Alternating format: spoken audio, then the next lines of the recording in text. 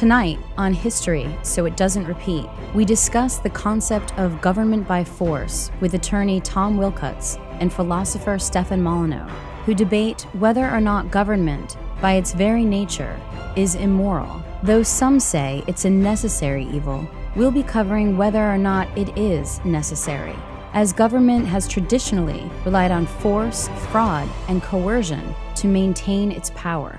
Learning's the answer. What's the question? Here's your host and navigator, Richard Grove. It's time to study history, so it doesn't repeat. Welcome back to History, So It Doesn't Repeat. I'm your host, Richard Grove, and tonight we have a very special debate between Stefan Molyneux and Tom Wilcutts. Guiding us along our way tonight via Skype is James Corbett from the sunny climes of Western Japan. He's the host on his own end of All Things Corbett Report, but tonight he's the moderator for this debate. James, I'll turn it over to you, and you can do the formal introductions of our guests. Well, thank you, Rich, and thank you to TragedyAndHope.com for hosting this. And thank you to all the people out there for tuning in for this conversation. I have no doubt it's going to be a stimulating debate. And tonight, as Richard mentioned, we are talking about the question, is government by its very nature immoral? And to debate this question, we have two people who you may or may not be familiar with, so let's introduce them one by one. And rather than me belaboring an introduction, why don't I allow them to introduce themselves in one sentence or less? So first up, we will talk to Tom Wilcutts, who is a practicing attorney and also a member of the Tragedy and Hope Forum, where you can find some of his writings on these topics. Tom, thank you for joining us. Tell us one interesting thing about yourself. I think probably the thing that gives me the most experience to talk about this that I have myself is that some of my principal cases are against Wall Street. So they're sort of a major player on the government scene, and I have that experience. Other than that, a degree in philosophy and physics in college, so that helps a little bit, I think. So we'll see.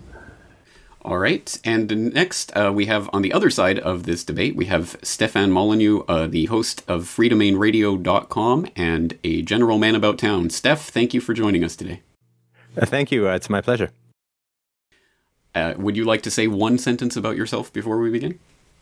All right, it's going to be a pretty run-on sentence, but I'll do my best. Well, of course, it's Stefan Molyneux, host of Free Domain Radio. I have a master's in history, focusing on the history of philosophy, and I run the biggest, most popular philosophy show in the world with over 50 million downloads, and I'm enormously pleased to have a chance to have this conversation, and thank you so much to the host moderators and to Tom. All right, excellent. Well, let's begin the debate. Once again, the question being debated, is government by its very nature immoral? And arguing on the affirmative side of that it is immoral, is going to be Stefan, and on the negative side, Tom will be arguing against that idea. So we have decided that Tom will go first, and Stefan will follow. The order of tonight's debate will be as follows. There will be an opening remarks section of 10 minutes each, followed by 2 rounds of rebuttals of 5 minutes each, followed by questions from myself that will last somewhere in the neighborhood of 15 minutes, followed by questions between Stefan and Tom for each other of 25 minutes, and we will be concluding with a 5-minute concluding statement from each. So, without further ado, let's get into tonight's debate, and we will start with the opening remarks from Tom. And I will be timing this, and we will not be particularly strict with the timing, so I will simply ask the speaker to start wrapping up their statements once he reaches the 10-minute mark. And when I say begin, you can begin. So, Tom, take it away. You may begin when you are ready. Thanks, James. As I understand it, there are 2 principal arguments that anarchists make to demonstrate that government is inherently immoral. One of these arguments is presented as sort of a logical proof based upon reasoning alone. The other argument is an empirical argument that is based upon reviewing the historical facts. I'm going to address both of these arguments tonight, and I will start with the first one that attempts to use reason and logic alone to demonstrate that government is inherently immoral. One obvious flaw in such a claim is that government is a thing or a tool. It is not a moral actor.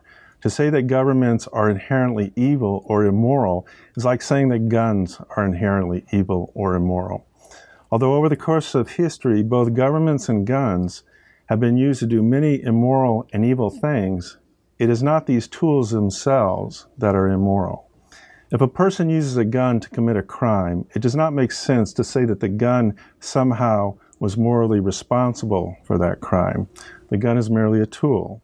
A person who wields that tool can use it for an immoral purpose, such as a crime, or the gun can be used for a moral purpose, such as protecting the innocent. The same is true for governments. A government may be used for an immoral purpose, such as oppression, but may also be used for moral purposes, such as resisting oppression. You will find both examples during the course of history. The analogy between guns and governments is actually a good one, precisely because they are both so potentially dangerous if used for the wrong reasons. In fact, I've heard Stefan make the analogy between a government and a loaded gun himself. Stefan has said that if you want to protect yourself against evil people, then the last thing that you'd want to have is a government, which is like leaving a loaded gun on the table for these evil people to grab and use against you. Stefan's argument in this regard is remarkably similar to the arguments put forward for gun control. When Second Amendment advocates speak of the inalienable right to self-defense, the gun control advocates respond by saying, it is far more likely that the criminal will seize the gun and use it against the honest citizen rather than it being successfully used in self-defense. Gun control advocates will also cite to all the crimes and killings that result from guns as another reason for banning them. Anarchists make precisely the same argument against government, in citing historical instances where government has engaged in immoral or evil conduct. In both instances, these are very attractive arguments. Stefan confesses to be a reformed socialist, and I will confess to being a reformed gun control advocate, which dates back to when I was in college and John Lennon was assassinated. While the arguments for banning guns and banning government have a lot of common appeal, they both suffer from the same flaws. Stefan has correctly rejected arguments put forward for banning guns, and if I do a good job this evening, perhaps I can get him to connect the same dots when it comes to banning government. In the case of guns, Stefan understands that if you unilaterally give up guns, then you are at the mercy of those who retain them and can use them against you. The same holds true for government. Government is an organizational tool that is potentially powerful depending upon the strength of its organizational structure. Just as you can have weak guns and powerful guns, you can have weak organizations and powerful organizations. In fact, when it comes to a group defending itself, the strength of the group's organization can easily be more important than the strength of its weapons. Which you can easily imagine if you have an army that has marginally weaker weapons but a stronger organization. Which would you prefer that over an army that had weaker weapons, stronger weapons, but was in a disorganized mob? The success of the Roman army can largely be attributed to that principle. The roots of our own political and legal systems can be traced back to the need to have better organization for the existing society for effective self-defense. Before England was united under a single monarch, it was divided into different regions, each having its own ruler, often claiming the title of king for his particular region. These rulers later became united under a single king because, acting alone, they could not effectively fight off the Viking invaders that had raided Britain for hundreds of years. To effectively repel the Vikings, these regional leaders agreed amongst themselves to organize under a single king, which enabled them to defeat the Vikings and gave birth to the modern British state. But there later came a time when the British nobles felt oppressed by this government that they had created, where they were at the mercy of the king's taxes and the king's laws, and so they rebelled against the king. This rebellion could have dissolved the government altogether, but instead they decided to reform it with the Magna Carta. The Magna Carta contains several features that should be near and dear to any true-hearted anarchist. The nobles stripped the power from the king to levy taxes upon them and placed this power instead in a body comprised of their own members, which they called Parliament. In terms of their being subject to the king's laws, the nobles also created the right to a trial by a jury of their peers, and peers meaning fellow nobles. Under Magna Carta, the jury not only had the power to decide if the evidence proved guilt of the crime charged, but also the jury had the specific right to decide whether or not the law itself should be enforced, regardless of the evidence. In other words, the jury could decide that the law itself was unjust and should be rejected. This is often described as jury nullification, and the jury still has that power today in our legal system. Magna Carta was the beginning of an ongoing struggle that continues today as between the propensity for government to become oppressive and the efforts to keep that from happening. Now, what the anarchists in effect advocate is that this struggle should be abandoned, that we throw in the towel and simply admit and accept that government is a force beyond the ability of the people to control. Thomas Jefferson warned that people must be forever vigilant if they are to keep government under control, and if one concludes that the people are simply not up to such a task, well, then one can make a reasonable argument that the people should give up this tool altogether, which is the position of the anarchists. Once again, the same argument can be made with respect to a gun. If you are truly unable to learn how to use your gun, then arguably you should not own one. But even if you are unable to effectively fire a gun, there is still an argument that your mere ownership and possession of a gun has a useful deterrent effect on would-be criminals who know the gun is within your reach and they are uncertain as to whether you might be able to grab it, fire it, and cause them harm. This, I think, describes where the people are today in relation to their government. Not enough people understand how their government is being manipulated against them, nor do they appreciate the actual people who are behind the manipulating the government against their interests. But still, the powers that be are restricted insofar as this government is still within the reach of the people, and still could be used against them.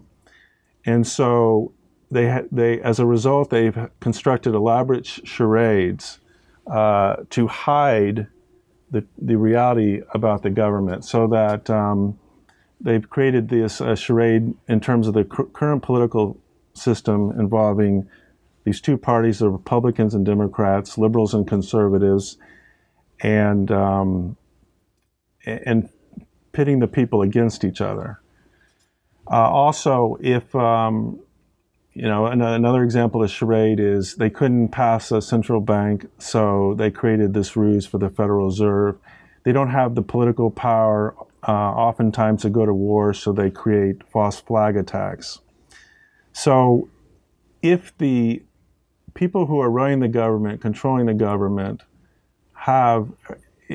if they weren't afraid of the people being able to retake that power, you have to ask yourself, why are they involved in such charades? So one problem I see with Stefan's position and the anarchists in general is that, on the one hand,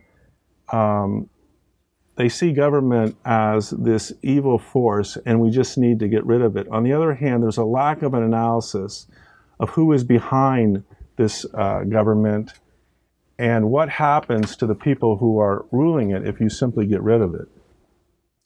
My contention would be that the real power behind the government is the multinational corporations. 10 minutes, please wrap up your statement. Sure. There's a lot of evidence of that. And if you don't address that power, you simply eliminate the government and don't address the power that's behind it, the power wielding that tool, then you're not really solving or addressing the problem. All right, thank you for that, Tom. And let's go to Stefan for his opening comments. Stefan, when you start speaking, I'll start the timer. You have 10 minutes. Well, the first thing I would suggest to the people who are listening to this debate is that the way that I learned how to debate way back in the day in college was to start by definitions. Now, Tom put forward some I think, faulty analogies. The government is like a gun. My love is like a red, red rose. But what I would argue is that we need to begin with precision. We need to begin with definition. So there are three main things that need to be defined in this conversation. The first is, what is a government? I mean, the problem is if you think you know something when you don't, then you will always go astray. If you think that you're looking at a compass and you're actually looking at a whirligig, you're not going to go the right direction in the woods. So what is a government? The second thing that needs to be defined is morality, specifically good and evil. Because if we're saying that the government is or is not evil, we need to know what the government is, we need to know what good is, and we need to know what evil is. Then we can make a comparison. And people who put forward analogies prior to definitions are usually up to something fairly tricky. So please check that you still have your wallets and your watches on your persons. So I will provide the definitions that should have been provided already. The first is the government is a group of individuals who possess the legal right to initiate force in a given geographical area. Let me say that again to make sure it sinks in. I don't think this is a particularly unusual definition. It's not, pulled out of some left field. Barack Obama has said the government is force. So the government is a group of individuals with the legal right, in fact, the obligation to initiate force in a given geographical area. So that's what a government is. Now, as far as good and evil goes, obviously that's a very, very big conversation. And so I'll just touch on it very briefly here. I think that most of us will accept that the initiation of force is immoral. That's, I think, pretty essential. Violations of property rights are just a different way of initiating force. Now, you may disagree with that, but the reality is that these are things that the government bans in its legal structure. Almost all governments across the world and throughout history have banned these kinds of things. So, for instance, they have banned they have banned the initiation of force, and they have banned violations of property rights. So what we can say is that the people who inhabit the government themselves view the initiation of force as immoral, and themselves view violations of property rights as immoral. So by the government's own standards, by the legal framework's own standards, by the legal precedents that Tom is mentioning, the initiation of force and violations of property rights are immoral. And if they're not immoral, then the government is immoral for enforcing them. So there's no way to make the government moral if these things are moral or immoral, because the government enforces them. If the government enforces the non-aggression principle and the government violates the non-aggression principle, then the government is immoral. If the government enforces a respect for property rights and then the government violates the negation of property rights, then the government is, by definition, immoral. So if we accept that the violations of non-aggression principle and property rights are immoral, then the government is, by definition, immoral. I would certainly reject the idea that the government is like a tool. You could say, well, the government is just a relationship. Well, the government is just an abstraction. Well, sure, but slavery is just an abstraction. Slavery is just a relationship. Rape is an abstract category. The act of raping is a relationship between an assaulter and his victim. So we are, of course, speaking of a category in the same way that we're speaking of a category called murderers. Now, murderers, of course, is an abstract category, but it describes a specific relationship which violates the non-aggression principle. In the same way, yes, of course, government is an abstract concept and government is a relationship, but government is human beings acting.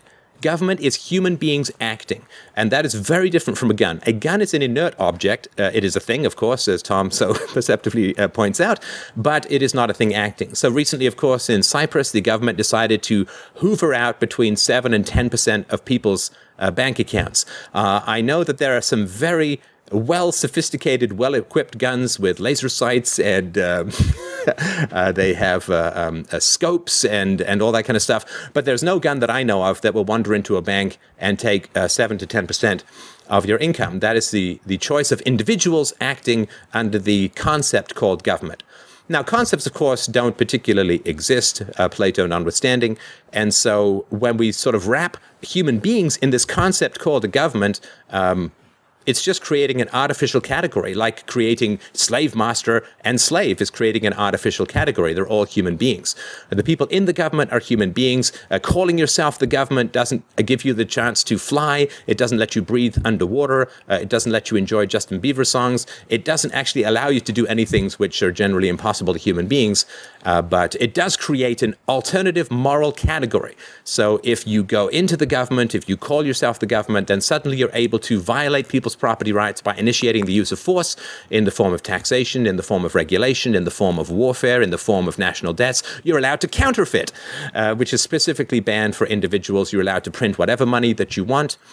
You are allowed to create these magical evil entities called corporations, which are legal fictions created by governments for the purposes of hoovering in and grabbing the financial classes to their own evil chests so that they will continue to get loans. It's a way of artificially taxing people by pretending you're taxing something called a corporation, when in fact there are only people who get taxed one way or another. So sure, corporations are bad. Governments are by definition evil since they initiate the use of force. That is their very definition. Their very definition is that they violate property rights. And all of their actions are specifically banned to everybody not in this magic bubble called government, and who gets thrown in jail for doing exactly what the government does, for counterfeiting, for I cannot say to Tom, I bought a car and signed your name to it, so I can't enforce some third-party contract he wasn't part of, but the government can through something called a social contract, which is just an imaginary deal with a very real devil. So I reject that any moral claim which is supposed to be universal, which is then reversed for a particular group of individuals, is a valid moral claim. So if the government says, well, the initiation of force is wrong, you go to jail if you do it, counterfeiting is wrong, entering people into contracts against their will is immoral, and so on, but that's the very definition of what the government does, then of course the government by its very own definition is immoral. And it is not an abstract thing. It is a very real, guns to the neck relationship to the citizens, and it is not an inert thing. It is not a tool. It is a relationship that violates the very moral principles that it claims to uphold, and thus by definition it must be immoral. And I know I've only gone 7 and change, but I think that's really all I had to say for the intro. All right, yielding back the time. Okay, thank you for that, Stefan. So let's move on to the rebuttals. Again, we have 2 rounds of rebuttals, 5 minutes each. We'll start with Tom's first rebuttal, and when you begin speaking, I'll begin the timer. Okay, thank you. Well, where I would start off is with Stefan's statement that corporations are a creation of government. I recently listened to Stefan speak with an anarchist legal scholar, Stefan Kinsella, and I thought that had been explained and accepted, that a corporation is something that, I mean, insofar as governments have a role with corporations coming into existence, it's simply that they require corporations to register and provide them essentially a license. But there's nothing about a corporation that requires the existence of government. And Murray Rothbard, a very well-noted anarcho-capitalist, made this very clear. And there's a good reason he did, because Murray Rothbard, being a good capitalist, understood that no free market system that he advocated for was going to be competitive if you excluded corporations. So he explained how it is that a corporation would exist in a anarchist or voluntarist state, and this is because a corporation is just a series of contract rights. See, there's absolutely no need for there to be an existence of the government to have a corporation, and moreover, if you did away with government, you certainly would not be doing away with corporations. And if Stefan thinks otherwise, I'd like to hear him explain how that's going to happen. There's a quote from, I'm going to read from a former president of Colombia and winner of a Nobel Peace Prize about corporations. And a corporation, like a government, is an organizational tool. And that's a problem. You get rid of the people's access to an organizational tool, and the people's access is government. They're going to have no organization to counter the power of corporations, which is an organization that will survive removing the government, and they will have to deal with. Nicholas Murray Butler, I weigh my words when I say that in my judgment, the limited liability corporation is the greatest single discovery of modern times, whether you judge it by its social, by its ethical, by its industrial, or in the long run, after we understand it, know how to use it, by its political effects. Even steam and electricity are far less important than a limited liability corporation, and they would be reduced to comparative impotence without it.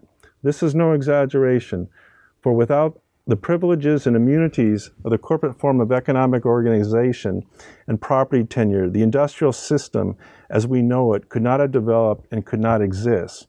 So fundamentally true is that that we should do well to follow the suggestion of Messrs. Burrell and Means and speak not of the capitalist system, but of the corporate system.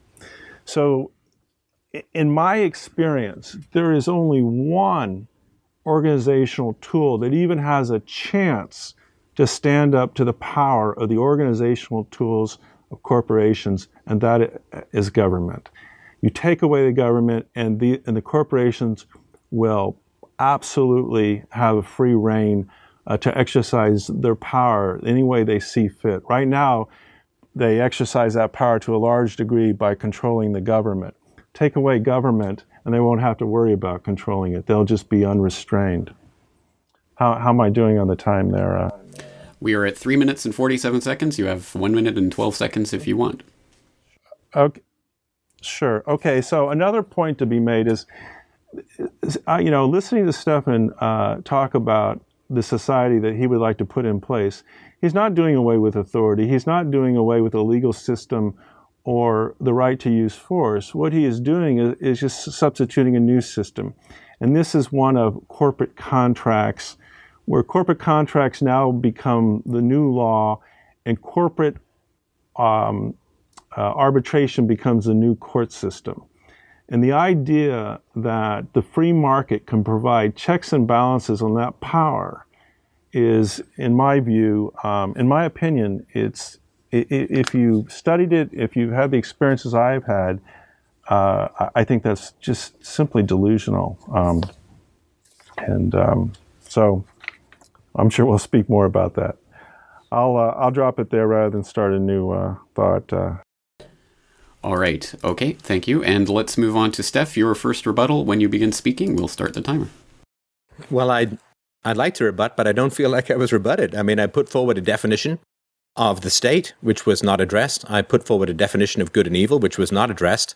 And so I guess I'll deal with what Tom was saying, but I would invite him either to quibble with the definition or to quibble with the definitions of good and evil, the state or good and evil, because otherwise the proposition that the state is evil is proved logically. Anyway, so yeah, corporations, of course. I mean, contracts, you can contract for whatever you want in a truly free market, in a voluntary society. And there may be limited liability companies in a free market. Who knows? I mean, it's impossible to know how society is going to self-organize in the absence of a central coercive monopoly. And that doesn't really matter. It doesn't matter what happens in the future after we identify and begin to dismantle the immoral power of the state. It's like saying, how will the cotton be picked 100 years after slavery? Well, who knows and who cares? The question before us is slavery immoral? Is statism immoral? If statism is immoral, then we don't care about the consequences. Of course, corporations have a certain amount of power at the moment, of course. If you compare it to the power of the state, it's inconsequential. Corporations do not have nuclear weapons. Corporations do not have aircraft carriers. They do not have a prison industrial complex stretching the length and breadth of the land. They don't have the capacity to indoctrinate children for 12 years of their existence. They don't have the capacity to tax at will. They don't have the capacity to counterfeit and print money at will. These are all powers held by the state.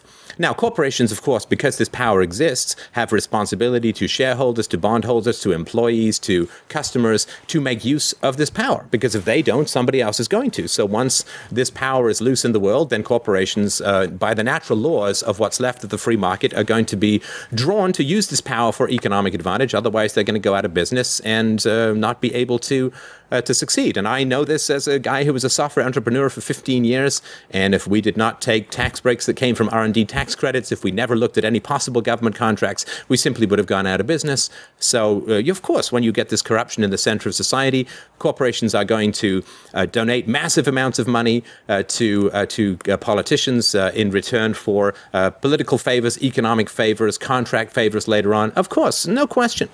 But the point that Tom didn't mention, which I think is quite important, is you don't want to blend economic power together with political power. You don't want to put together, to sort of commingle the power. That's like commingling marriage and rape. This is completely wrong. A large, we'll call them corporations. I think, free market company is probably a better term, but we can call them corporations. A large corporation may have a good deal of economic clout. And how did they get that economic clout in a free market? By satisfying their customers. If they start doing things the customers don't like, guess what the customers are going to do? They're going to stop doing business with that corporation. And so if people don't want a corporation bullying and throwing its weight around and so on, then they'll just boycott, stop doing business with that corporation. And this is very regular. I mean, of the 100 companies that existed 100 years ago in the Fortune 100, only 4 or 5 of them still exist today. New paradigms come along. The mail service is overtaken by email and all that kind of stuff. Landlines are overtaken by cell phones. It's all very common. It's natural. So the only economic power that a company has in a free market is the approval of its customers. And if it begins doing things the customers don't like, then the customers will simply stop doing business with that corporation, which everybody at the head of that corporation is fully aware of. And so corporations will have to avoid doing things wrong. What happens when the government stops doing things that the people approve of? Well, nothing in particular. The approval rating of Congress is 6%. Is Congress changing its course in any fundamental way? No, of course not. Because they can print money, because they can steal money at will, because they can start wars at will, because they can imprison virtually at will. 96, 97% of all convictions are based upon threatening people with massive jail sentences unless they just cop a plea to whatever comes their way. So, no, there's no justice, no fairness, no virtue in the existing system, which is exactly what you'd expect from an immoral system. And the idea that you can commingle economic power, which comes from being attractive to your customers, is like saying that being Brad Pitt is the equivalent of being a rapist because Brad Pitt is attractive to women. No, a rapist forces himself on his victims. Brad Pitt is just attractive to women. And a corporation in a free market simply attracts customers by providing goods and services that they prefer, whereas the government will force itself on you either directly through stealing your bank account, as they did in Cyprus recently, as I mentioned, or indirectly by simply printing a whole bunch of money and stealing your fixed income that way. So it's really, really important to recognize the difference between voluntarism and force, and I call anyone who sophist who commingles these two concepts. I will assume you're yielding your 4 seconds of time. Okay, and let's move on to Tom. Your second rebuttal, 5 minutes. Okay. So this notion that government acts for its own ends and does all these bad things, like one example that's often discussed is war. To demonstrate, to get to the facts and demonstrate that the government is just being used as a tool for the people who have the interest in engaging in such wars, have an economic interest in engaging in such wars, we can just look to the comments of General Smedley Butler, who was a career Marine who rose to the highest level of the Marine Corps. And after he was finished and retired and looked back, he commented upon what it is he did in the foreign ventures that he was involved in. And I'm going to quote a General Butler. Quote, "I spent most of my time as a high-class muscle man for big business, for Wall Street and the bankers. In short, I was a racketeer, a gangster for capitalism. I helped make Mexico and especially Tampico safe for American oil interests in 1914. I helped make Haiti and Cuba a decent place for the National City Bank boys to collect revenues in. I helped the raping of a half dozen Central American republics for the benefit of Wall Street. I helped purify Nicaragua for the International Banking House of Brown Brothers in 1902 to 1912. I brought light to the Dominican Republic for the American sugar interests in 1916. I helped make Honduras right for the American fruit companies in 1903. And China in 1927, I helped to see to it that Standard Oil went on its way unmolested. So then the question becomes, these large multinational companies, if you remove government, are they all of a sudden going to stop using force and coercion to get their way? I mean, they're doing it now, clearly. So if you want to say that by removing that single tool, they will stop doing it, I think you have a burden of coming forward with evidence to suggest that. So under the anarchist society setup, now you have what they call DROs that either work with a security force agency in an arbitration group, or they may combine into a single entity. And one of the things these DROs can do, if someone breaks a contract, they will decide who broke the contract, and then they will, if necessary, exercise force to uphold the rights of the contract.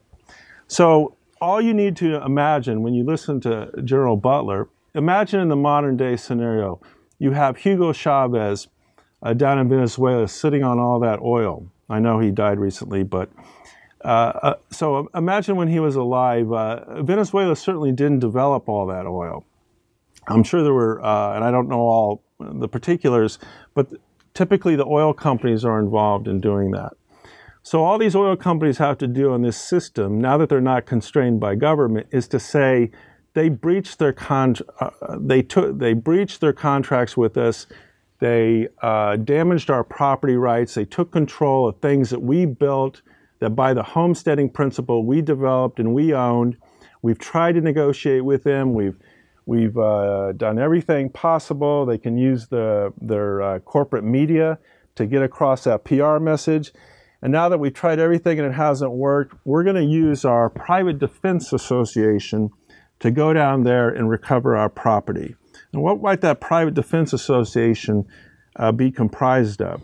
Do the names Halliburton, General Dynamics, Blackwater, Kroll Associates, companies like that sound familiar?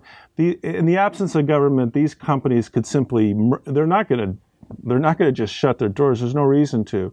They could simply merge and take care of this. Now, the question is, well, wait a minute, isn't war expensive? Would they do this? I mean, first of all, there's no more corporate taxes. There's a study that shows that you can fund the military on corporate taxes alone, so that's sort of a wash. Also, you're not bribing politicians anymore and running the government in that respect. But in any case, it doesn't matter because the Venezuelan oil is more than going to pay for this venture. You no longer have to explain why you're going into a democratic country and why you're using American men to do that. History shows that the American people would not accept that. But now that you're under this corporate paradigm, you can simply say they broke this contract paradigm. They broke their contract. They usurped our property rights. We have the right to go in there and do this. And so there's how war continues in this new society. Thank you. Let's move to Steph. Your second rebuttal, 5 minutes. Well, again, we're not. I'm not really having the chance to address any rebuttals to my arguments. I mean, we have a rambling discourse which has nothing to do with anything that I said. So, once again, we have to define government. We have to define good and evil if we're going to come to some sort of a resolution about this. But to respond to what Tom was saying, I've read the Smedley Butler article in one of my shows, and what is essential to understand about that is the mechanism by which all of these predations through the corporations was achieved, which is the centralized coercive capacity of the state. The corporations all try to gain the power of the state to inflict their own economic agenda where they don't or can't compete in the free market, or where competition in the free market becomes impossible because someone's going to grab that gun or not. And so the idea that these corporations are going to make their own armies and they're going to just go and get, this is crazy. And this is just not what happens in the real world. The reality of being able to print money, of having an existing army that can be used, of having an existing police force that can be used to do all these terrible things, that is the violence that is in the room that is going to attempt to be controlled by corporations. In the absence of that, they're not all going to develop their own armies because it's a massive overhead. I mean, just imagine. Okay, so imagine you're Standard Oil and you want to go and take some of your competitors' gas stations. Well, you're going to have to start buying an army and training an army. That's going to add to your overhead. And your shareholders are going to be aware of it. And they're going to say, wait a minute, I don't want you guys to have an army. And you're going to have to start raising the prices of your gas to pay for this army that you're developing, and it's going to be all over the internet, and nobody's going to want to.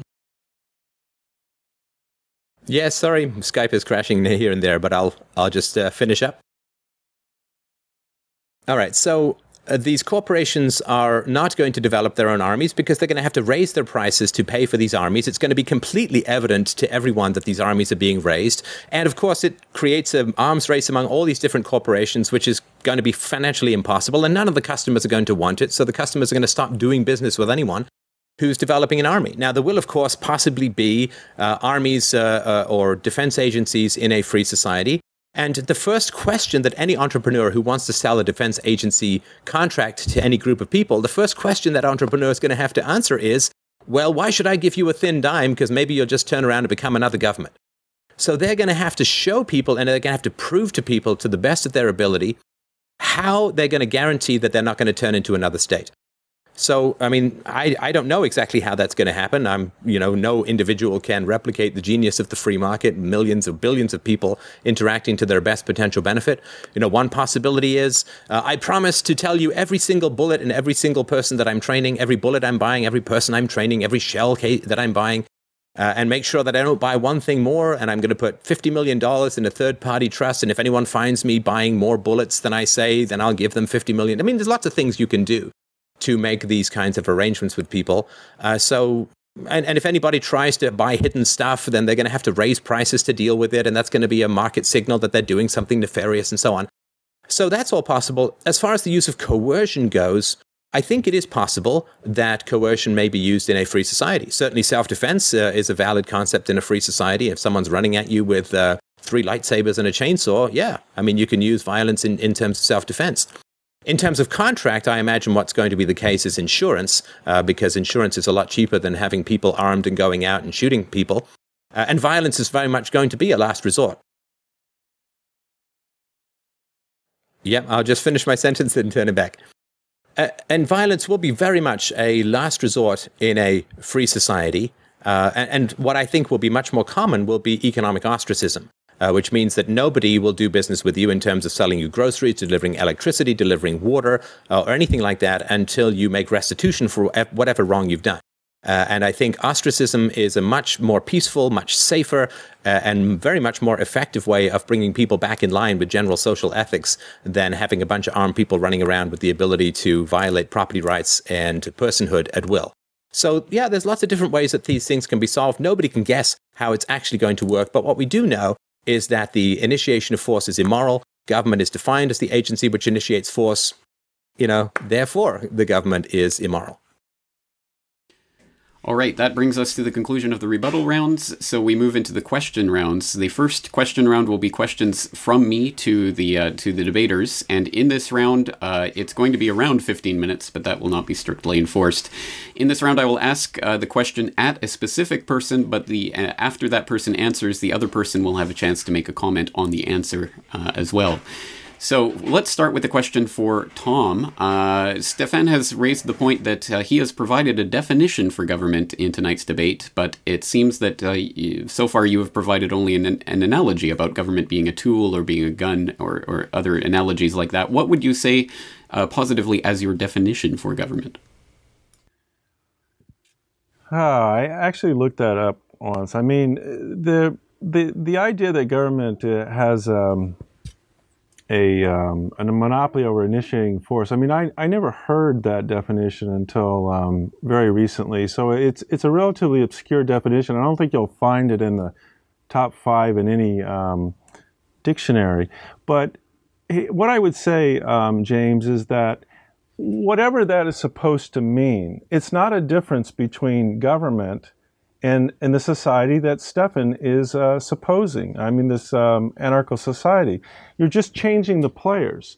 The where Stefan says the government has the right to initiate force, under his society, this DRO system would have the right to initiate force. Now, when Stefan says that he has, participated as an entrepreneur in the free market system, I have participated in the litigation systems, both the court system and the arbitration system that Stefan describes when he talks about this alternative legal system. And I can tell you that that system is terrible. And, when it was mentioned that this is my second debate, I had a debate with Larkin Rose where we discussed this thing. And Larkin said, well, the arbitration system would have to be fair because there would be organizations like Consumer Reports to ensure that it was fair. Well, after that, I searched on Consumer Reports to see if they took a position on these corporate arbitration systems, and they do. And it's a short summary that I'll read. From Consumer Reports, the deck is stacked against consumers. Companies choose the arbitration firms and can reward them with repeat business for favorable results. There's no judge, jury, or public record, and the courts cannot set aside a decision just because it's capricious. Companies can delay or hold the arbitration anywhere in the country they have a presence, so consumers are locked into a privatized justice system with no accountability or transparency. Consumers Union, which runs Consumer Reports, says, we believe that consumers should not be forced to sign away their day in court as a condition of doing business. And that's basically it. And they don't rate these. There's no point for Consumer Reports to rate these arbitration systems because the consumer has absolutely no choice. These things are written into standardized clauses in corporate contracts. They're not a consumer of this service. The corporation is a consumer. So this is the system that would define what the law is and then enforce the law. It's just a handover to corporate power. So I don't know if that answers your question. These DROs would have the same right to initiate force that government has. There's no conceptual distinction to be made from these two systems in that regard.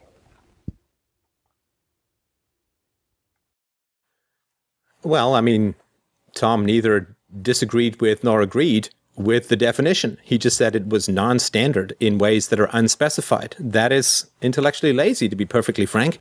You can either find a logical fault with the definition or you can't. Just to say, well, it's not in the top 5 that I've heard of and then just move on. Well, what on earth does that mean? Either it's accurate that they have the legal right to initiate force in a geographical area or it's not. If it's not, then please enlighten me. And if it is, then accept the definition. So this kind of stuff is, wandering off into other things. Okay, so let's say that the existing arbitration system is not great. Okay, fantastic. So what a wonderful opportunity in a free market system for people to solve this problem. Is it possible for them to solve the problem in the existing system? Well, clearly not. I don't know why. I guarantee you there's some government regulation or some government monopoly that stands in the way. But what a wonderful opportunity. If I was in a free market system and there was a need for this kind of arbitration, then I would say, look, I am going to not get paid by the corporations. I'm not going to get paid by the individuals. I'm going to take 50-50 pay from either of them to make sure I don't favor one or the other. There's just so many different ways that you can approach this to find a way of solving it. Arbitration systems in non-quasi-legal terms are all over the place in the free market. Look at eBay, one of the world's largest employers. More than 350,000 people get their full-time living from eBay. And eBay has an arbitration system. As does PayPal, as does Visa has an arbitration system. I was in Vegas last summer listening to another lawyer who was talking about how he got ripped off in South America and he just phoned Visa. Because phoning the local police would have done nothing. You have reputation systems, you have arbitration systems. None of them involve force, none of them involve law, none of them involve courts, because the only person who imagines that you can get any kind of justice or access to the legal system is somebody who generally hasn't tried it or a lawyer. Certainly in the past when I had a legal issue, I could either go to private arbitration, which I could get done quickly, or, as my lawyer informed me, I could try to go to court, which would take me about $250,000 and probably 8 to 10 years was his estimate. If you look at the law courts in terms of family law and so on, it's just completely ridiculous how slow, how inefficient, how ridiculously expensive it all is. So yeah, I mean, the idea that you can't have any kind of ways of arbitrating these things, having arbitration outside the government is delusional, because there's huge amounts of arbitration that continually occur in non-legal systems that are incredibly effective, that keep hundreds of thousands, if not millions, of people employed. And of course, the purpose of a truly effective justice system in the future is prevention, not cure, in the same way that the best medicine is prevention, not cure. And so if you are a company that regularly rips off its customers, that information, with the power of the web and the power of the media, will be available to just about everyone, in the same way that if you decide to order from someone on eBay or PayPal who has a really bad rating, you know in advance what kind of risk you're taking, and you're likely to steer away from that kind of person. Contract rating agencies, personal integrity rating agencies, credit rating agencies, not controlled by the government as they are now, will be all over the place. And so if you make bad decisions, maybe you'll be able to rip off one or two people, and maybe those people won't be able to get restitution from you. Maybe they'll have insurance from someone else. Who knows? But the reality is that your actions will very quickly become known, and the economic price you will pay for your lack of integrity will be much greater over the long run than what you can possibly make from ripping off a few people. All of these things are in effect now. In the interest of moving on to the next question, why don't we wrap that up there? And let's move on to a question for Stefan. Stefan, in tonight's debate, for example, Tom was talking about the possibility that he could set up or propose a government system, or there could be envisioned a government system that would be better as an organizational tool for society than an anarchical society. So let's imagine a possible future universe, for the sake of arguments, in which you get one planet Earth to work with and Tom gets another, and Tom is able to organize society along the lines of a government that he thinks would be beneficial for the people, and you are able to oversee, not that there would be any meaning to that, an anarchical society on another planet. Let's imagine those two worlds play out, and no matter what type of arbitrary objective criteria you use to measure the happiness or the amount of equity or whatever it is in the society that you think would be a valid measure of something that we could objectively look at, and we find that the government system does, after all, work out for the better, would that invalidate your argument against the morality of government? And if not, why not? I mean, that's quite that's quite a mouthful. Well, okay, first of all, we don't need these alternate planet scenarios. I mean, we have, say, the software industry versus government-run schools. Software industry is continually innovating, continually making things better, continually coming out with new products that just blow people's minds. Now, Samsung has a phone out that you can swipe around by moving your eyebrows, moving your eyes around and so on. And you compare this to the government-run educational system, which is continually declining in quality, where 80% of recent New York graduates from high school can't even read. So we already have these two planets set up. The government runs a whole bunch of stuff, and the free market, or at least what's left of it, runs a whole bunch of stuff, and the tech stuff works really well, and the government stuff works really crappily. Now, if the idea is that somehow violence can produce good effects, what you're basically saying is, let me set up an alternate universe where if you rape a woman enough times, she will end up loving you. Would that invalidate the concept of rape? Well, first of all, it's going to be impossible. You can't rape someone into loving you. And secondly, it's not going to, because it's impossible, it's never going to happen. And secondly, even if it did happen, it would not invalidate that rape was immoral. Let's say that some rape victim had some Stockholm syndrome and said, oh, my rapist is a great guy, I'm going to get married to him. That does not invalidate the fact that rape is immoral. It does not invalidate the fact that the initiation of force is immoral. So even in some alternate universe, communism worked, fascism worked, centrally planned economies worked, central banking worked, fiat currency worked, the government never grew, the government didn't continually collapse, the government wasn't continually expanding and preying upon more people. Let's say that didn't happen and some particular paradise came into being, it still would not invalidate the basic reality that you would still have beneficial effects from the initiation of force. So I would argue it's not possible, but even if it were possible, it would not invalidate the immorality of initiating force and violating property rights. Sure. I mean, you know, one of the reasons given that government is hopelessly a failure is the United States has not turned out like we would want it to. But, you know, that if you look at that in a historical context, that's like a first draft of this new concept of government being run by the people. Did they make some mistakes? They made obvious mistakes. And they knew that they were making some of those mistakes when they made them. They could not resolve the slavery issue. They knew that was a problem, but they were switching from a monarchy to a representative government. There's certain compromises they made. Another obvious problem that they made was, or problem they failed to solve, was the problem of the currency. They couldn't agree to that, so they just left it blank. And we know what happened. The private banking interest took control.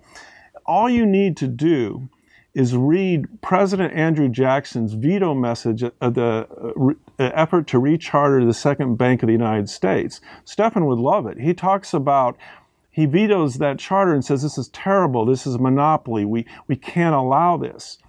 Now, he succeeded, but barely.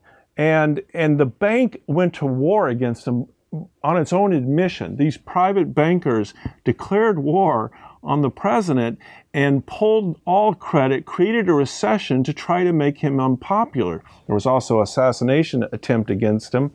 But, you know, so recently, when they do the same thing, when they go to government and say, look, you either do it our way, or we can yank the credit and freeze the monetary system. Now it's not 1830 any longer, and that threat is real, and the politicians succumb to it. So this was a major problem in the design of that government, and it is a problem that exists in the private sector. And for Stephan to say that the bankers cannot, that the free market would prevent them from counterfeiting, I mean, it never has. And you know, James, on one of your recent shows, you put out there that the price of gold, if not for duplication of commodities contracts, which is not caused by government, this is what these traders are doing, the price would be $50,000, but they're overselling these contracts. They did the same with mortgages when they packaged it up and securitized them. They took the same mortgage and sold it multiple times. I mean, so this is, and they can get away with it. I mean, the only, you know, I work in this field. The only real way, without government courts or without honest state regulators, which you sometimes get, like when Spitzer went after him, you are not going to be able to, take these people down or expose them. They just have too much power. Who's going to do it? I mean, not the common man. So no, I think that there are clear improvements that you can make. I mean, Stephan doesn't like public education. That's fine. There's no requirement in government that exists. There's no requirement of victimless crimes. There's no requirement of taxation. William Still, you know, his documentaries like The Money Masters, The Secret of Oz, Bitcoin, these are all examples of how you don't need to tax the people to have a currency, and you also don't need to inflate. So you're just identifying problems and saying, we've identified these problems, therefore we have to get rid of this thing. It's not a solution at all, in my view. All right, well, we are brushing up against the 15-minute window for this period, so let's open up the floor for questions to each other. If you don't have any questions, I certainly have more of my own, but why don't we allow Tom to ask a question of Steph? Anything you'd like to ask? It's interesting how Steph describes his legal system as being different from the one in place, and I was wondering if I could play a small clip where he describes in a practical example how this legal system operates so that we all have a better idea of it. And I can then ask him some questions on that if that's acceptable. If the man is found guilty, he will receive another visit from his DRO representative. Good afternoon, sir, the agent will say. You have been found guilty of rape, and I'm here to inform you of your punishment. We have a reciprocal agreement with your bank, which has now closed down your accounts and transferred the money to us. We will be deducting double the costs of our investigation and trial from your funds, and will also be transferring $500,000 to the woman you have raped. We also have reciprocal agreements with the companies that provide water and electricity to your house, and these will now be cut off. Furthermore, no gas station will sell you gasoline, no train station, airline, or bus company will sell you a ticket. We have made arrangements with all of the local grocery stores to deny you service either in person or online. If you set foot on the street outside your house, which is owned privately, you will be physically removed for trespassing. Of course, you have the right to appeal this sentence, and if you successfully appeal, we will transfer our costs to the woman who has accused you of rape, and pay you well for the inconvenience we have caused you. If, however, your appeal fails, all additional costs will be added to your debt. I can tell you openly, sir, that if you choose to stay in your house, you will be unable to survive for very long. You will run out of food and water very quickly. You can attempt to escape your own house, of course, leaving all of your possessions behind, and try to make it to some wilderness area. If you do successfully escape, be aware that you are now entered into a central registry, and no reputable DRO will ever represent you. Furthermore, all DROs which have reciprocal agreements with us, which is the vast majority of them, will withdraw services from their own customers if those customers provide you with any goods or services. You will never be able to open a bank account, use centralized currency, carry a credit card, own a car, buy gas, use the road, use any other form of transportation, and gaining food, water, and lodging will be a constant nightmare for you. You will spend your entire life running, hiding, and begging, and will never find peace, solace, or comfort in any place. However, there is an option. If you come with me, we will take you to a place of work for a period of 5 years. During that time, you will be working for us in a capacity which will be determined by your skills. If you do not have any viable skills, we will train you. Your wages will go to us, and we will deduct the costs of your incarceration, as well as any of the costs I outlined above which are not covered by your existing funds. A small amount of your wages will be set aside to help you get started after your release. During your stay with us, we will help you because we do not want to have to go through all of this again with you in the future. You will take courses on ethics. You will take courses on anger management. You will take psychological counseling. You will emerge from your incarceration a far better person. And when you do emerge, all of your full rights will be restored and you will be able to fully participate once more in the economic and social life of society. You have a choice before you now, and I want you to understand the full ramifications of that choice. If you come with me now, this is the best offer that I can give you. If you decide to stay in your house and later change your mind, the penalties will be far greater. If you escape and later change your mind, the penalties will be far greater still. In our experience, 99.99% of people who either run or stay end up changing their minds and end up that much worse off. The remaining 0.01%, they commit suicide. The choice is now yours. Do the right thing. Do the wise thing. Come with me now. Okay, that's it. I gotta tell you, that sounds positively scary to me. I mean, I'm glad. I think it should. Well, okay. I think that we're heading in the direction of that kind of interconnectivity, but we haven't gotten to it yet. And some of the things. We do have some private prisons, and I think the studies on that show that those prison systems who make profit by operating prisons lobby in favor of drug laws, illegal drug laws that where they get most of their work from. I mean, you're talking about you describe a system where they're going to recover 2 times their costs. That sounds like a good profit. It's also kind of scary that a woman who accuses someone of rape, if they simply fail to prove their case, which doesn't mean she wasn't raped, she gets a bill for tens of thousands of dollars.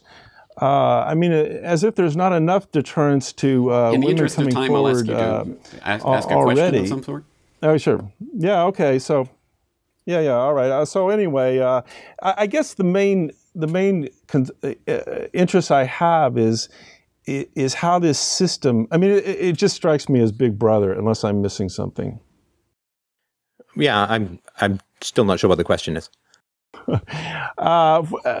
You're talking about a system where if someone on the run stops at a restaurant and they decide to serve him food, I think what you said is that they would be shut off forever from their DRO system, which is basically, if you don't have a DRO system in this society, as I understand it, you are just out.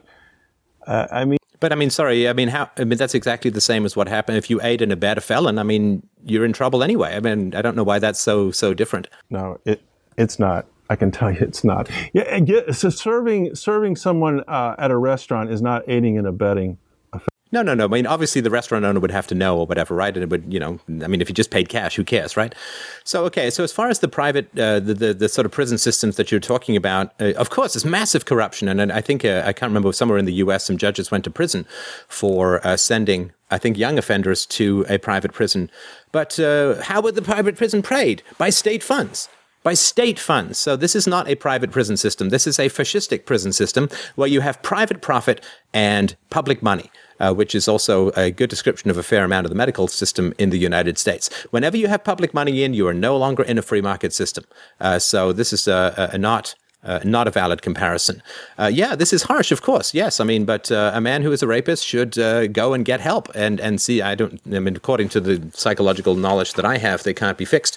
But if there was some way to fix them, fantastic. They should get help, and they should be taken out of society until they do better. Yes, of course, if a woman turns out to have falsely accused a man of rape, of course she should pay a penalty. I mean, false accusations would be a crime. There are some people who say, Dr. Warren Farrell says that if you falsely accuse someone of a crime, then you should receive the sentence that the criminal would have received if you had succeeded, because there is, of course, some false accusations of crimes in a wide variety of circumstances, some of which are rape. So, and you understand, I don't have the answers. This is just one fictional possibility about how it might work in that kind of situation.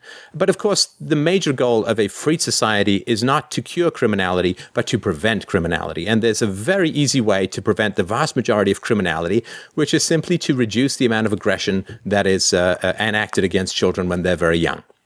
The vast majority of criminals come from abusive backgrounds, and at the moment, we don't have any agency that profits from the good parenting of children. In fact, you have agencies, tragically, which profit from the bad parenting of children. Pharmaceutical industries, some of the government agencies, which supposedly come in and help families that are having troubles, and so on. And so in a free society, of course, given how expensive child abuse turns out to be for society as a whole in terms of criminality, there would be huge amounts of profits to be found from people who educated children, from people who provided insurance for parents for their children's activities, to make sure that children were being raised peacefully, without spanking, without yelling, without intimidation, without beating, without molestation, and all these kinds of things. There would be a huge amount of interest and creative ways to make sure that parents raised their children very peacefully. Vast majority of rapists were sexually abused as children. Is there nothing conceivably better than we can do to try and reduce the appalling occurrence of this crime? Of course there is. It's just right now there's no particular economic incentive, and sadly we still do have that as a necessity for a lot of human action. There's no particular economic incentive in the prevention of crime. So this is a case in which an egregious situation might be dealt with, but the whole purpose of a free society would be to make sure that best practices were performed in the raising of children, empirically best practices, scientifically validated best practices, moral best practices, so that children didn't end up being so traumatized that they ended up attacking, assaulting, raping, thieving from, or murdering others. So that is something that is not present in the current society and is really the greatest complaint I have against the state of society. Stefan, your question for Tom. Well, I guess I would question if we accept, even if he rejects the definition that I put forward of the state, does he recognize that the state bans people from doing what the state claims is its moral right? So, for instance, I can't go to my neighbor and demand a percentage of their property value so I can send my kid to school, but governments can. That I can't go and slap tariffs on goods coming in and take the money and do other things with it. Whether they be good or bad things doesn't really matter. Tom, do you at least recognize that the government specifically bans that which it explicitly permits for itself? Sure. But, the problem with that, Stefan, again, saying all corporations or all governments are bad or good or all corporate. I mean, you could have a charitable corporation that does nothing but charitable deeds, and on the other end, you can have Blackwater and Halliburton. So, I mean, who take government money? Well, I don't think it matters. I think that look. I think they would be happy to take Standard Oil money as well, financed by Citigroup, but. Yeah, but Standard Oil would not require them to fund the invasion and slaughter of the Iraqis, right? I mean, this is not what would be in their business plan. I mean, the fact that they take government money, you can't just commingle those with people who have voluntary customers. I'm not sure I understood your point there. I mean, look, so in terms of the real question is, I would agree with you that there shouldn't be coercive taxation. I would agree with you that there shouldn't be compulsory public education. So to say that, well, that's like saying I would agree with you that, the Nazis shouldn't have abused their people. As an evil state, were they able to do that? Yeah, of course, yes. So if a government is designed with evil intent, or if a corporation is designed with evil intent, it's going to commit evil. But you can design a corporation that does nothing but good. That's not a guarantee that someone who's unethical won't take over and steal the contributions. But yeah, I mean that's just definitional. If you want to say, I'm going to define for you a bad government. Now, do you agree that this government is doing bad? Certainly. But going with James's question, as part of the challenge of my getting into this, I designed what I think is a good government and easily better than this free society that you describe. I can tell. Well, sorry, can you tell me about the no? I was quite surprised to hear you say no taxation, no coercive taxation, which is sort of redundant, but no taxation. So your government would not have the capacity to initiate force against others?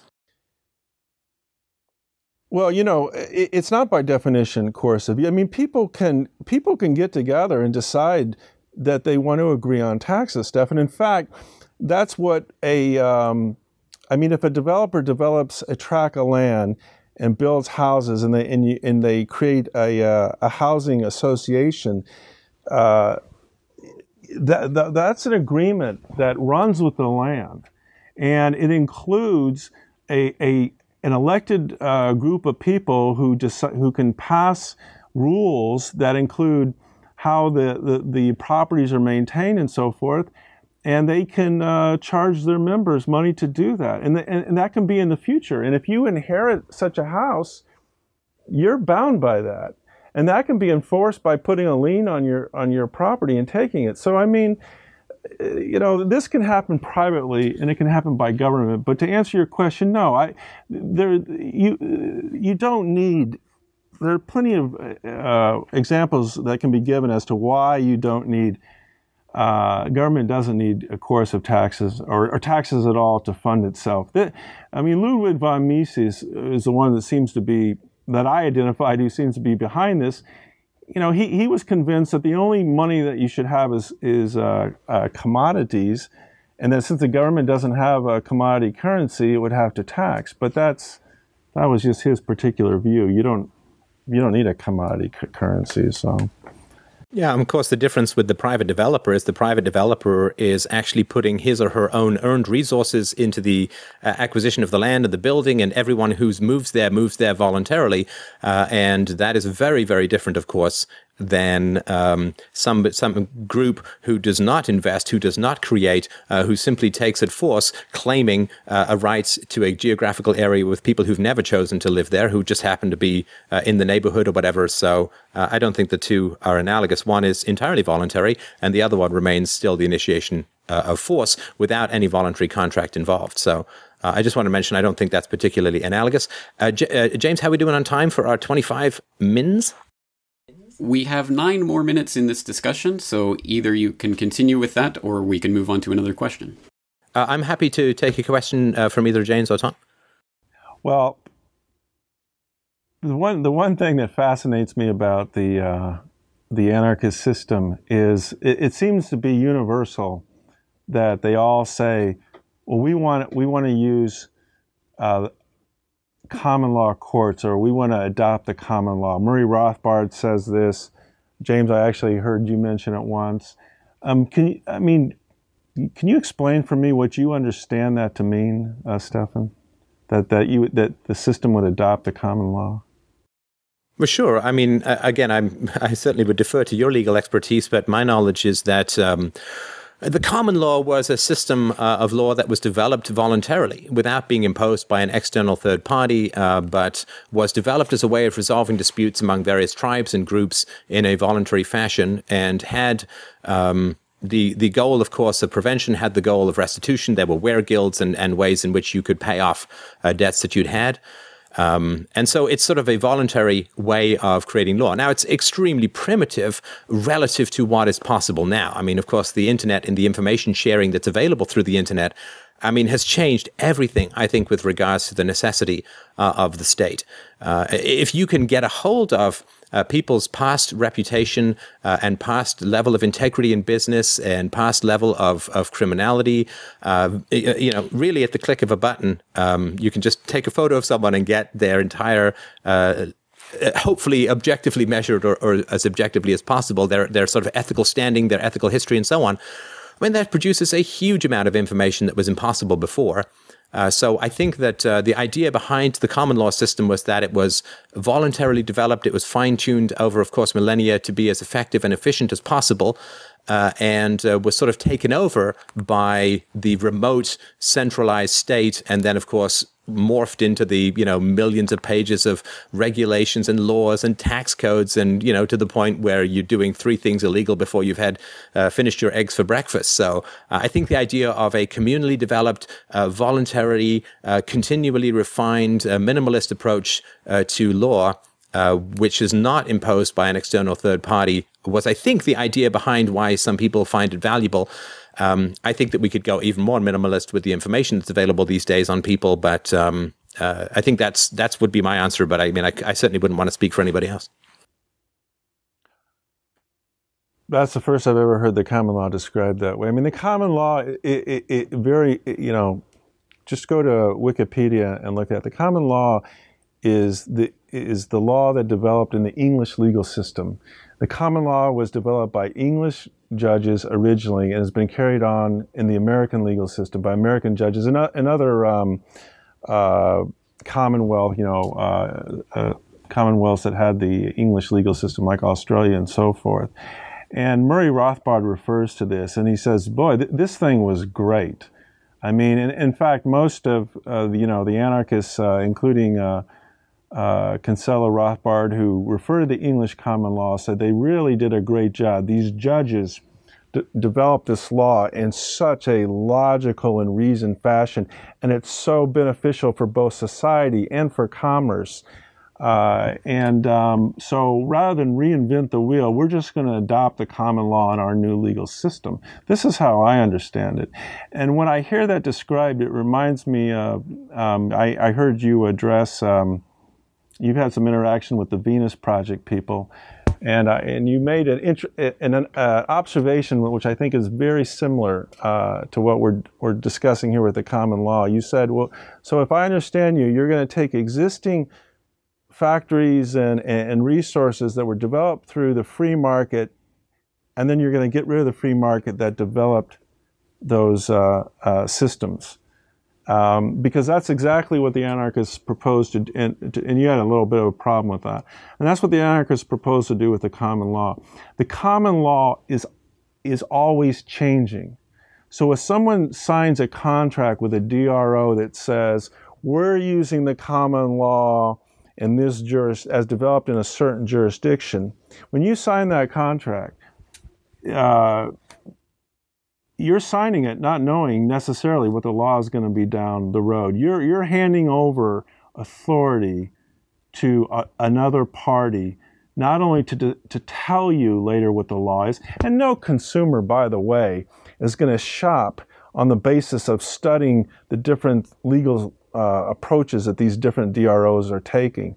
So they don't know what they probably wouldn't know what the law is if they tried to look it up, and if they looked it up, it would change. So they are handing authority over to these DROs to not only tell them what the law is, but adjudicate those disputes for profit, and then send in their security force team to enforce it, which includes, we went over that rape case, but this would also be true for breach of contract. In fact, anarchist Professor Walter Block and Murray Rothbard both believed, as I understand it, that you could morally justify bringing back debtors' prisons. People who were unable to pay their contracts, just like you described in that little segment where the DRO tells them, come work for us, and you're going to work for us, we're going to keep your money until your debt is paid. That was a rape, though, not a debt. But my problem is that's fine if it's a rape, but I don't see any logical or legal or reason why this system that you described could not also be applied to breach of contract. The anarchists, as I understand it, describe breach of contract as a theft of property which justifies the use of force. Well, again, I can't speak for other people as far as their thoughts about it. One of the wonderful things about a free society or a stateless society is my opinions will have as much weight as my capacity to be a consumer, right? So I might have the best idea about how to adjudicate contract disputes, and either I can become an entrepreneur and find ways to sell my solutions to people, in which case, if people agree with me that it's a great idea, then I'll get lots of customers and be a wealthy benefactor to reducing conflict in human society. Or they think I'm an idiot, in which case I lose my money and my startup costs. Or I can choose some company which I think is closest to what I think is right, and I can give them my contract for adjudicating disputes. But the adjudication of contract disputes, my particular belief is that it will start off small, right? You'll have a paper route or whatever it is, and you'll have very small costs because it's just a tiny little bit of stuff that's being guaranteed. And if you're honest with that, then you go a little bigger until you get older, and then you're able to do 50-year leases for $100 million. I don't know, because you've sort of shown yourself and your character all the way up.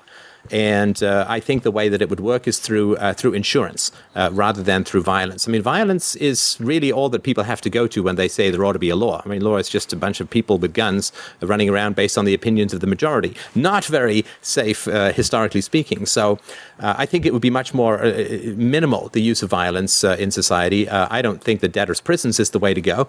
I think that there's the moral hazard for the debtor, for the creditor as well as the lender. I think is important. The person who's borrowing as well as the person who's lending, they both have moral hazard. If you lend to someone who doesn't pay you back, well, you've lost some money.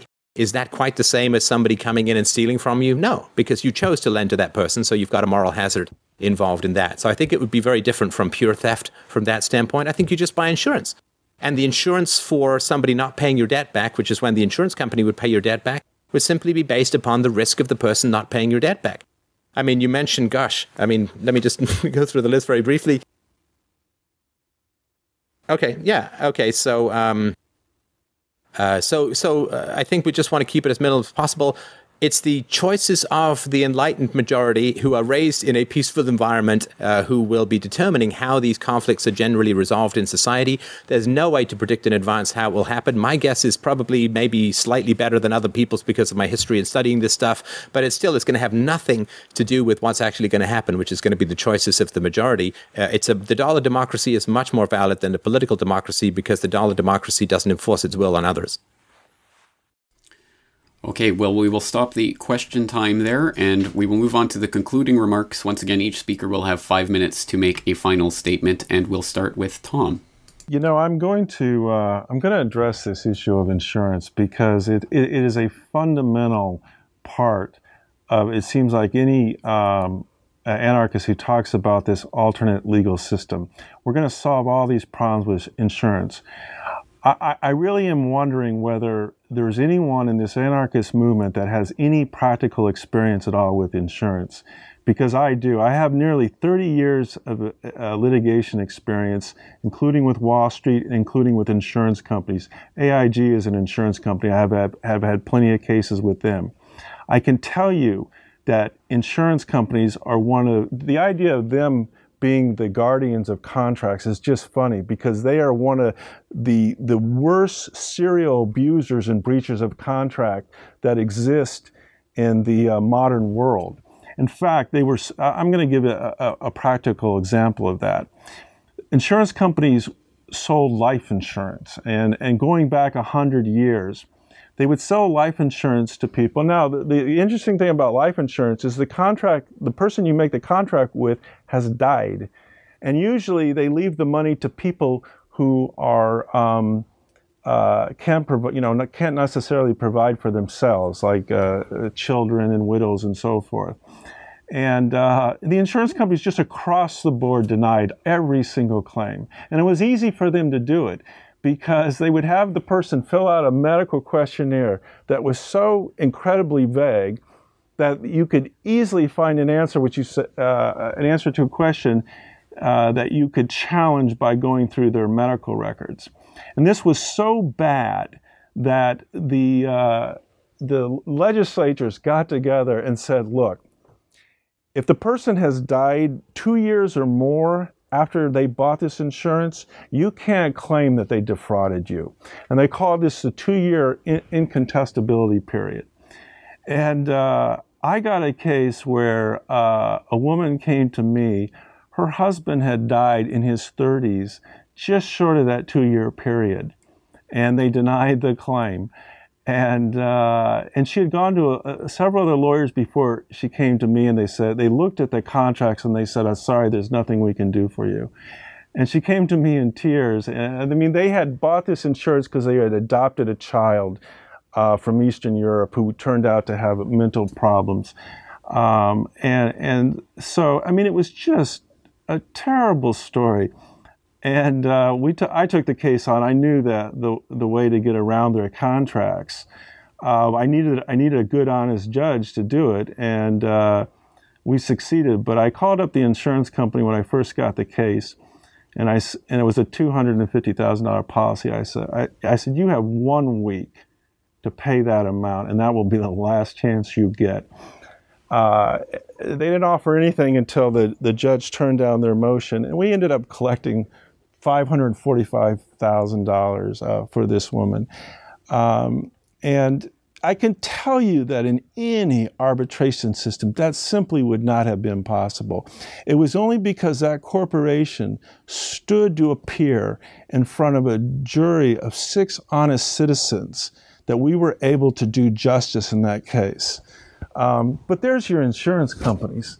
I mean, the idea of handing society over to insurance company by their very nature is a very large financial organization. It has to be, because you have to pull together enough money that you can divide that risk.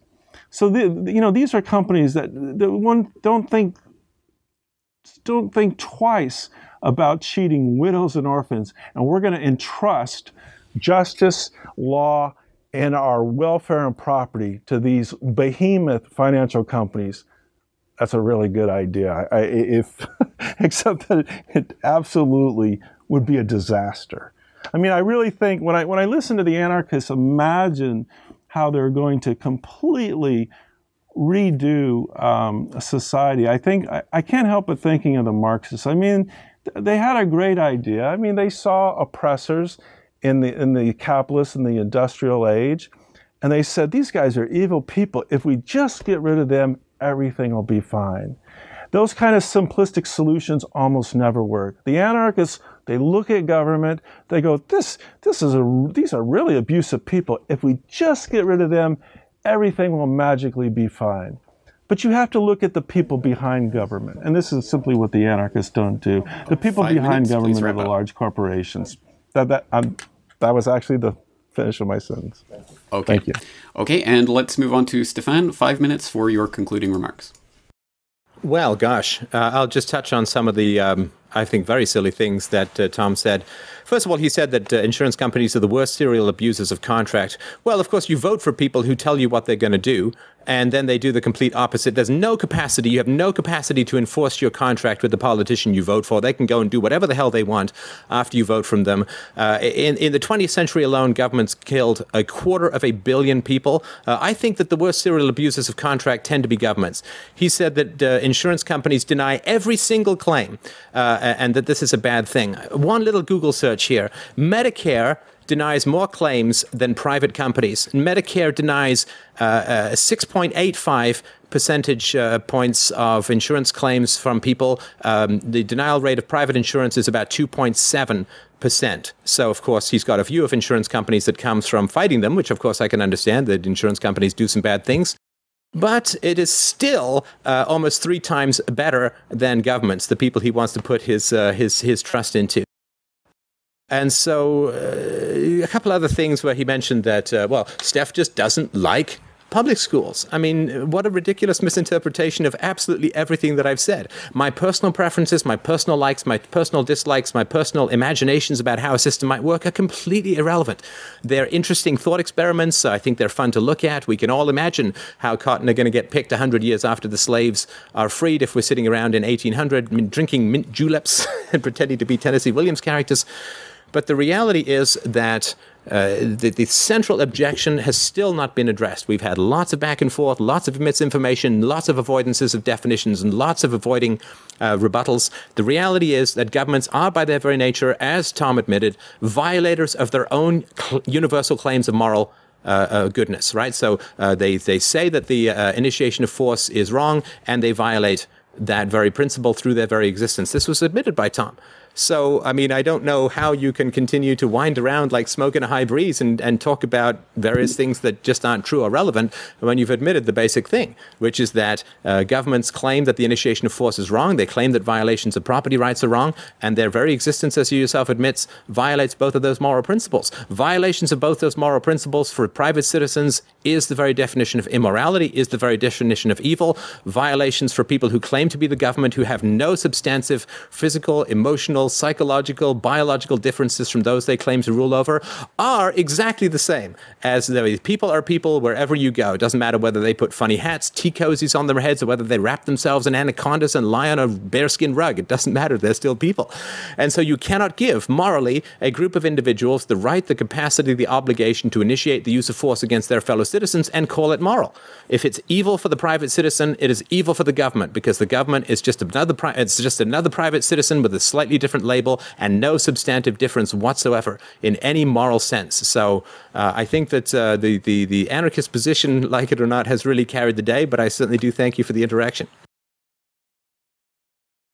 All right, well, assuming that you are yielding the rest of your time, that does bring us to the end of tonight's debate, but it certainly does not by any means bring us to the end of the debate in general. I'm sure that will continue to rage on. And this is the point of the debate in which, if this was a live debate, I would ask the audience to thank you for your time this evening, and you can imagine instead, since we're doing this online, the applause and or catcalls from the audience for your participation tonight. So I want to thank you both for your participation. It has been a very interesting debate and certainly has stimulated a lot of interesting ideas and questions and thoughts from my own head. So I trust that the audience feels similarly. And of course, again, since this is an online debate, we don't have any immediate mechanism for gauging the feedback. There will be no vote on this proposition and whether or not either side won the debate.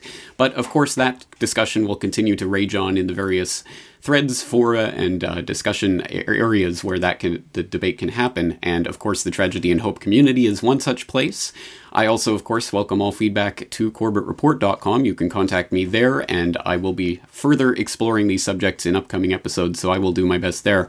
Once again, I'd like to remind people that Stefan Molyneux is at freedomainradio.com. Tom Wilcutts is a member of the Tragedy and Hope community, so you can interact with him there in the community forums. And on that note, I think we'll bring this to the end, but I would just want to once again thank TragedyandHope.com and Richard Andrew Grove and everyone behind the scenes there for hosting this debate and making this possible. So I will turn things over to Rich for any final thoughts. James, thank you so much for doing a superb job moderating tonight's debate. Tom and Stefan, thank you so much for your time and preparation. I know it's not an easy thing to try to communicate your message in 5 to 10 minute chunks. I think you both did an excellent job. I would also like to thank the members and subscribers of the Tragedy and Hope online community who inspired this debate with a little forum discussion, a little blog posting within the community. Finally, with some logistics, we end up having a great discussion that can be shared in a meaningful way for many years to come. We'll see you next time on History, so it doesn't repeat. Thank you for tuning in and not dropping out.